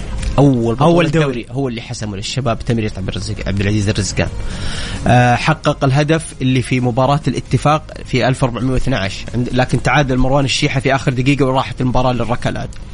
ففهد المهلل سجل هدفين في نهاية 1418 أمام الهلال، لكن الهلال عاد بهدفي سامي وحسمها الجمعان في الهدف الذهبي. ففهد المهلل لاعب كبير يا محمد. حامد أنا يبغالي بعدين أسوي معك حلقة عن التاريخ. ما في مشكلة. ما شاء الله تبارك الله معلوماتك الرياضية تتذكر. ذكرتني بواحد من الزملاء الله يمسيه بالخير، خالد الحريري، عنده هذه الملكة ما شاء الله عليه. خالد أعتقد إنه صديق مشترك جدا. هذا أخ خالد، ما هو صديق، خالد أخ. خالد له فضل كبير جدا بعد الله عليه صراحة. خالد يعني استفدت منه معلومات كثيرة جدا صراحة. مسي بالخير. نعم. الصديق والحبيب الإعلامي خالد الحريري. نعم. هنا أنس يقول مدرب المنتخب يتفق معك، يقول في 94 أحبط فهد المهلل، قصد المدرب هو أنس هذا. أيوه أنس. خلاص رضينا على راضي علينا، عرف إن إحنا ما الشباب على عين والرأس. نعم. طيب نعود المحورنا الأوروبي. زلتان ودع وذكرناه أنه لاعب أسطورة. روما وأتلانتا يتأهلون للدوري الأوروبي، ويخرج اليوفي الذي لم نتعود أنه يكون خارج دوري أبطال أوروبا، حتى خارج الدوري الأوروبي. اليوفي الكبير سقوط مريع فنيا. وهذه السنة طبعا كان في قرار خصم النقاط هو اللي أثر على اليوفي وأبعده عن المنافسة. حتى كان سيناريو قاسي، رجع النقاط، رجع المركز الثالث وكان ممكن ياخذ الثاني، بعدين رجعوه الآن. والآن اليوفي خارج دوري أبطال وخارج دوري أوروبا. أنا أقول مسيري اليوفي لغز محير. في 2006 حققت إيطاليا كأس العالم ومع ذلك هبط اليوفي لأمور يعني أنا أعتقد أنها تلاعبات مالية. في هذا الموسم خصم من 15 وعادت ال15 نقطة، بعد ذلك خصم منه 10 نقاط. في اليوفي أنا أعتقد أنه نهاية جيل عظيم حدثت اليوفي في 2006. اللي بقي أعتقد أنه فقط بوفون، كومارينيزي، وأعتقد إليساندرو ديل بييرو هم عشاق يعني هذا النادي، هبطوا معه ورجعوا مع اليوفي. اليوم اليوفي في دوري المؤتمرات الأوروبية. لو لي قرار شاركت بفريق الشباب أو فريق الأولمبي في هذه أعتقد البطولة. هذا ما سيعد اليوفي لاعبين للمستقبل. نعم، لأنه ما قدم أي شيء، لن يقدم أي إضافة في سجل النادي. حقق بطولة دوري أبطال أوروبا مرتين وحقق وبطل إيطاليا الأول وبطل إيطاليا الأول. نادي عظيم، لعب له كانافارو، لعب له ديل بييرو، لعب له بلاتيني، زيدان. أنت ذكرت زيدان. فأقول لك يعني نادي كبير جدا. يعني تخيل أنه عندنا مثلا البطولة مثلا ثالثة، مثلا بطولة كأس الاتحاد الآسيوي، ويحدث مثلا ما حدث للهلال أو الاتحاد ويشارك في بطولة مثل هذه. أنا أعتقد أن اليوفي أكبر بكثير من هذه البطولة. فلماذا ذكرت أنه لو لي قرار شاركت بفريق الشباب وفريق الأولمبي؟ لأنه لن تضيف لأي شيء، ولو حققتها لن تضيف للنادي أي شيء. حتى الدوري الأوروبي أنا أعتقد أنها لن تضيف لليوفي بس على الأقل الدوري الأوروبي على الأقل لو حققته يحجز لك مقعد في دوري أبطال أوروبا. صحيح. يعني الدوري الأوروبي نوعا ما صحيح. بطولة مقبول، لكن دوري مؤتمرات الأندية النخبة بطولة صعبة جدا. لكن أنا أتكلم عن روما لعب النهائي أمام إشبيلية، لكن أنا أقول المارد الذي لا يتخلى عن بطولته هو إشبيلية. سموه عشاق كرة القدم سموه ريال مدريد الدوري الأوروبي. صحيح. مسيطر على البطولة هذه بشكل عنده، رغم أنه ترى الموسم هذا كان سيء جدا في الدوري. صحيح. طبعا حنا نبارك الإشبيلية عشان يوسف نصيري وياسين بونو نجوم المنتخب المغربي، يعني سعدنا بتحقيقهم للبطولة. ولكن روما بصراحة كان مع مورينيو كانت حالة خاصة، كان في تعاطف نوعا ما. بصراحة الحكم كانت قراراته قاسية على روما. تايلور صراحة ظلمهم بضربة الجزاء اللي لم تكن محتسبة صراحة في تلك المباراة. أنا أعتقد حتى أنت رأيت يعني مقطع شفت مورينيو مع المدرب في المواقف السيارات، لحق الموقف حتى الجمهور روما في المطار مع المدرب. يمكن هذا تصرف غير مقبول صراحة، ما حدث. لكن الغريب بالسلطات المجرية وين الحماية للمدرب، عائلة المدرب، تم الاعتداء حتى على العائلة. أنا أقول إنه هذا يدل على إيش يا محمد؟ لما نتكلم عن هذه السلوكيات وتتكلم عن الجمهور الإنجليزي والجمهور الروسي، أنا عندي وجهة نظر خلني أقولها في الجولة. أنا مع التعصب، ولكن مع التعصب المحمود، ما هو التعصب المنبوذ اللي يخلي محمد يسافر مثلا من جدة إلى أي مدينة لحضور مثلا مباراة العشقة، أو مثلا مشجعي الاتحاد عندما حضروا من ساعات الفجر الأولى. خلاص أبشرك يا حامد ما عاد بسافر. آخر مرة سافرت حضرت ليفربول ريال مدريد العام ونهزمنا 3-1. لا 1-0 النهائي الأخير اللي في باريس. فينيسيوس هدف فينيسيوس. الله لا يعيدها من ذكرى. فأقول لك هذا التعصب محمود. الحمد لله حنا يربطنا أول شيء الدين، يربطنا الوطن، يربطنا الدين، يربطنا الوطن، يربطنا أمور كثيرة جدا. الحمد لله الجمهور السعودي، جمهور الأهلي والاتحاد، جمهور الهلال والنصر، يخرجون من بوابة واحدة ويدخلون من بوابة واحدة، مواقف السيارات واحدة، ولله الحمد لا نجد هذه السلوكيات ولا نجد أي اعتداءات لا على الجماهير لا على الحكام لا على رؤساء الأندية لا. فلذلك أنا أقول الحمد لله أن جمهورنا من أفضل الجماهير على مستوى العالم. يا سلام عليك، لأنه في سردية كذا شعبية حامد إنه حنا جمهورنا متعصب وعندنا التعصب الرياضي. بصراحة في الإعلام موجود، ما بقول عامة، موجود في بعض الجماهير في السوشيال ميديا، لكن بشكل عام زي ما ذكرت حامد يا ناس محمد العائلة البيت الواحد محمد شعب عظيم. وعزي على قولك والله احنا زمان كنا نروح مع بعض بمختلف الأطياف. البيت الواحد 4-6 نروح الملعب سوا أشقة. هذا هلالي، هذا نصراوي، هذا اتحادي، هذا هلاوي، هذا شبابي، هذا اتفاقي.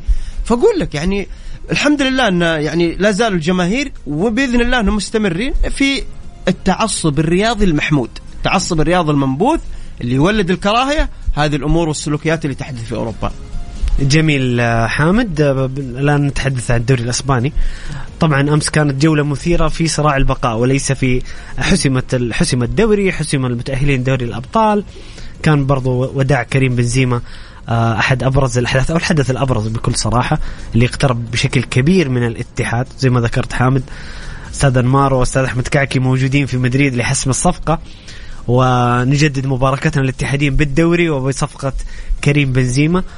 أمس المثلج للصدر أنه الميريا بقى في الدوري، كان معرض للخطر إلى آخر ثانية، كان ممكن لو سجل هدف اسبانيول أنه يهبط، ولكن هبط فريق بلد الوليد اللي الظاهرة اللي أنا جاي أقول لك عشانك تحب رونالدو وأنا أحب رونالدو يا حامد. كان المنظر مؤلم طبعا، منظر أي فريق يهبط شعور سيء جدا لا تتمناه لأي فريق، لكن كان المنظر بصراحة كان منظر مؤلم. جمهور بلد الوليد كان يبكي بحرقة وهو كان حاضر، وسقط نادي بلد الوليد إلى الدرجة الثانية. هارد للظاهرة رونالدو ويعود أفضل، وحتى بلد الوليد يضم لاعبين مغاربة موجودين في المنتخب، جواد الياميق وسليم أملاح، وهذول بتكون عليهم العين كبيرة في دورينا أو حتى في الدوريات العالمية. لكن الجميل نادي الميريا المملوك لمعالي المستشار تركي آل الشيخ بقي، وصار لديه فرصة لتطوير نفسه واللعب بشكل أفضل في الدوري الأسباني الموسم القادم. والله شوف، هذا النادي تأسس في 1989 يعني عهد قريب جدا. قريب صحيح. وامتلك معالي المستشار هذا النادي، وصراحة جالس يقدم مستويات مميزة جدا. لكن أنت تتكلم عن أندية عالمية، تتكلم عن ريال مدريد، أتلتيكو مدريد، برشلونة، تتكلم عن فياريال، إشبيليا. فلذلك أقول محمد من الصعب مقارعة هذه الأندية مع نادي ناشئ للمرة الأولى والثانية يصعد للدوري الممتاز. أنا أتكلم في آخر حقبة الميريا، نادي كان وصل إلى أعتقد إلى الدرجة الرابعة في أسبانيا في فترة من الفترات، لذلك يمتلك جماهيرية كبيرة جدا.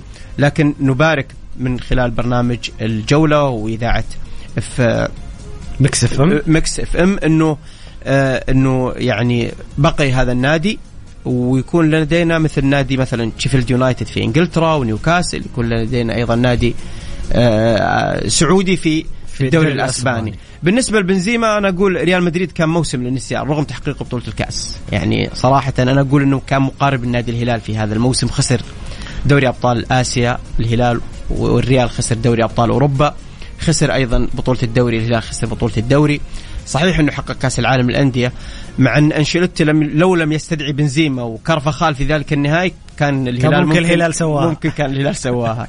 لكن أعتقد أن أنشيلوتي فكر جليا ومليا، ما هذا الفريق العربي اللي أخرج فلامينغو واسمي وتاريخي يأتي هذا الفريق ويحقق عليه بطولة كأس العالم للأندية؟ ألو تعال يا أبو إبراهيم تعال.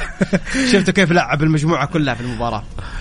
لكن صحيح. صراحة كانت شخصية عظيمة للهلال أنه يتأخر ب2-0، وكان المشجع السعودي ومشجع الهلال يخشى أنه من انهيار الفريق وتطلع المباراة بنتيجة كبيرة جدا، لكن تسجل 3 أهداف في ريال مدريد وفي نهائي بطولة كأس العالم. أعتقد أنه صراحة مفخرة لكل سعودي وكل آسيوي وكل عربي وكل خليجي اليوم أنه عندنا نادي سعودي حقق وصافة العالم وكان على المنصة وحقق البطولة الفضية لو ميدالية فضية. جميل، أكيد بكل تأكيد أخوي حامد. هنا حامد الحربي، هذا اللي شفته يوم أعرفك على زميلي سلطان الشدادي في البداية غلط، لأنه حامد دائما خلاص حبيناه من الحين، فعشان كذا شبكة الأسماء. يقول السلام عليكم ورحمة الله، أنا أتساءل ليه ما تم ضم الشباب إلى الفرق الأربع الاستثمارية؟ وثاني شيء كيف يكون الأهلي في المستوى الأول؟ صراحة هذا ظلم للشباب، ممكن الشباب يواجه الأهلي. يتكلم على الاستثمار وعلى جدولة الدوري، إنه نحط الأهلي في التصنيف الأول، فيقول هذا ظلم للشباب، ممكن الشباب يواجه الأهلي. ولكم تحياتي حامد الحربي. هي صارت أنباء إنه ممكن الأهلي يكون في المستوى الأول، لكن على حسب الجدولة الأخيرة كان مثلا صاحب المركز الأول يلعب مع صاحب المركز الأخير أو الصاعد مثلا الرابع، الأول مع الرابع مثلا الاتحاد مع الرياض. لكن أعتقد لم يطبق هذا الأمر في الموسم الماضي تحديدا. الهلال كان بطل الدوري لعب مع الخليج صحيح، والفريق الصاعد الثاني أعتقد أنه كان نادي العدالة. الهلال لماذا لم يلعب مع العدالة؟ فأعتقد أنه هناك تغير النظام من الموسم السابق. نعم. فممكن الشباب يلعب مع الأهلي، ممكن الاتحاد يلعب مع الأهلي، ممكن. لكن إذا وضع الأهلي في المستوى الأول ما أعتقد أنه بيكون مثلا ممكن في الجولة الرابعة والخامسة. يعني الأخبار ليست مؤكدة إلى الآن، ما في شيء رسمي. لا ليست مؤكدة. سألنا عن إيش؟ يسأل يقول ليه ما تنضم الشباب إلى الفرق الأربعة؟ في آخر الموسم ذكروا إنه بيكون فيه في الربع الأخير من 23. نعم بيكون في دعم للأندية. اليوم الشباب صراحة لديه منشأة عظيمة، لديه ملعب جدا رائع جدا جميل، يعني أرضية ملعب على أعلى مستوى، الجمهور بشكل كبير بيتابع المباريات. أعتقد حتى في الموسم القادم الهلال سيلعب أعتقد إلى ديسمبر في استاد الملك فهد. بعد ذلك ممكن بعض المباريات تبرمج على ملعب نادي الشباب لإغلاق الملعب بعد بطولة كأس العالم للأندية 2023. أعتقد الأول بارك هو مملوك النادي النصر، لكن بعد استحواذ أنا الآن يعني ارتقطت هذا الأمر، ممكن بعد استحواذ صندوق الاستثمارات العامة على هذه الأندية أنه ممكن يكون هذا الملعب متاح لكل أندية الرياض، ممكن يلعب عليه نادي الرياض، نادي الشباب، نادي الهلال، نادي النصر. ممكن نشوف ملاعب خاصة في المستقبل، ممكن أكيد. هو ملعب القدية جالس يعني من ضمن جالس يبنى. لا حتى أنا قصدي مو الموجود الآن، ممكن يكون في ملاعب أخرى ستنشأ جديدة لجميع الأندية من ضمن المشروع. ملعب النادي النصر، ملعب النادي الهلال. بالضبط. صحيح بالضبط صحيح. جميل. حامد، أمس كان نهائي كبير، نهائي دوري أبطال أفريقيا في مباراة الذهاب في القاهرة بين الأهلي المصري والوداد المغربي، وكان أجمل ما في اللقاء بالنسبة لي عودة الجماهير بكامل عددها إلى مدرجات استاد القاهرة. منظر جميل، منظر بهي. طبعا انتهت المباراة بفوز الأهلي بهدفين مقابل هدف، وفي انتظار مباراة الإياب. أنا انبسطت لما الوداد جاب هدف، أبغى أشوف مباراة الإياب في المغرب. عاد جمهور الوداد هناك عنده أجواء خرافية، ويمكن اللي شفناها لما لعب الهلال هناك في بطولة كأس العالم. مباراة منتظرة. كيف شفت المباراة حامد؟ طبعا هي كلاكيت ثاني مرة الوداد والأهلي نهاية دوري أبطال أفريقيا. طبعا لعبت النسخة الماضية بمباراة واحدة، واحتج الأهلي المصري وشجع الأهلي المصري لماذا نلعب مباراة واحدة على أرض الوداد. الاتحاد الأفريقي استقبل يعني العروض لم يتقدم الاتحاد المغربي والاتحاد الكاميروني باستضافة هذه المباراة النهائية، وتأهل الوداد وحق المكفول الوداد أنه يحقق البطولة. فاز 2-1 على الأهلي المصري. شارك الأهلي بصفته وصيف، وشارك الوداد بصفته مستضيف لبطولة كأس العالم للأندية. هذا النسخة تذكرني بتأهل الأهلي بتأهل الهلال لبطولة دوري أبطال آسيا ووصوله للنهائي. تذكر فرصة هيثم عسيري؟ صحيح. أنت عارف إنه الأهلي خسر من صن داونز 5-0 أو 5، أعتقد 5-1 5-1. وفي المباراة اللي بين صن داونز والهلال السوداني في السودان أتت ضربة جزاء في آخر دقيقة الهلال السوداني، وضعها مهاجم الهلال السوداني. بعد ذلك لعب الهلال مع الأهلي وفاز الأهلي، انتصر الأهلي وتأهل الأهلي، واليوم الأهلي وين؟ في النهائي. فهل ممكن يكون هي مؤشرات أن البطولة تريد الأهلي، والأهلي فريق كبير، والأهلي أنا أقول هو الأهلي زعيم أفريقيا. أنا أقول الهلال في آسيا هو الزعيم، والأهلي في أفريقيا هو الزعيم، وريال مدريد في أوروبا هو الزعيم. فهي الأندية فيها يعني تقارب بشكل كبير جدا على مستوى العمل المؤسساتي وعلى مستوى الجماهير. فلذلك 2-0 تقدم بيرسي تاو ومحمود كهربا. أتى هدف من سيف الدين في الدقيقة 85. أعتقد أن هذا الهدف بنسبة 40% قد يعيد الوداد للمباراة، وأعطى جمالية لمباراة الذهاب وانتظار وشغف كبير. أنت شايف كيف؟ أنت شفت كيف حامد أمس الأهلاويين زعلانين 2-1؟ نعم، لأنهم يعرفون قيمة الوداد في ملعبه. أنا يعني انتشر مقطع لأحد الصحفيين في المؤتمر. السؤال فين؟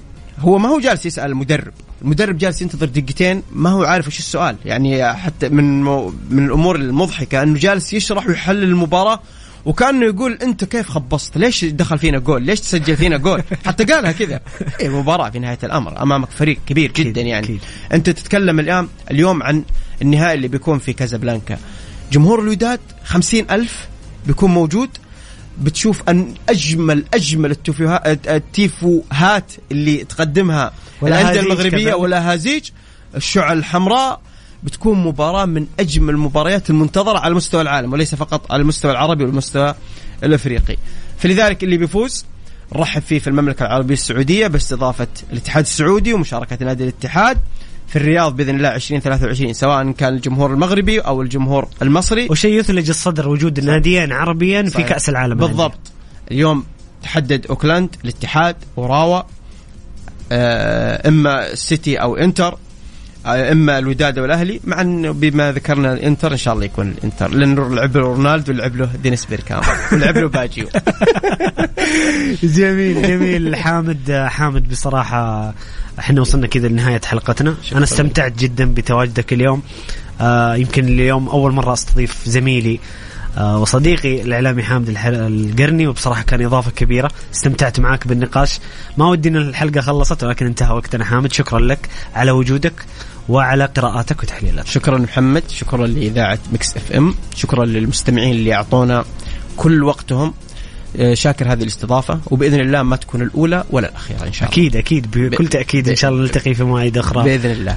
حبيبنا حامد الإعلامي حامد القرني. أنتم مستمعين الكرام أتمنى تكونوا استمتعتوا بالحلقة. أتمنى كانت قرارات اليوم أعطتكم بالذات الأربعة الأندية اللي دخلت تحت ملكية صندوق الاستثمارات العامة أكيد إنه في مشاعر وتفاؤل بالمستقبل. لذلك نقول مبروك لكم هذه الخطوة الكبيرة، ومبروك للرياضة السعودية هذه الخطوة. بإذن الله القادم أفضل وأجمل. طبعا قبل ما أختم، أنس كلنتن الشبابي، شوف اللي في البداية كان يعتمد يقول حلقة رائعة. قل له حامد ما يعني من اللي حببه في الشباب عبد العزيز الرزقان، من أجمل صناع اللعب اللي لعبوا في تاريخ الكرة السعودية صراحة، عبد العزيز الرزقان. أكيد فمش أكيد أتمنى سلم لي على أنس، وشكرا يا أنس. سلام عليك يا أنس، وإن شاء الله دائما تكون مستمتع معنا، وأيضا أنتم مستمعين الكرام. موعدنا يتجدد غدا بإذن الله من الساعة 6 وحتى الساعة 8 مساء. خليكم على السمع. كان معكم محمد القحطاني، في أمان الله.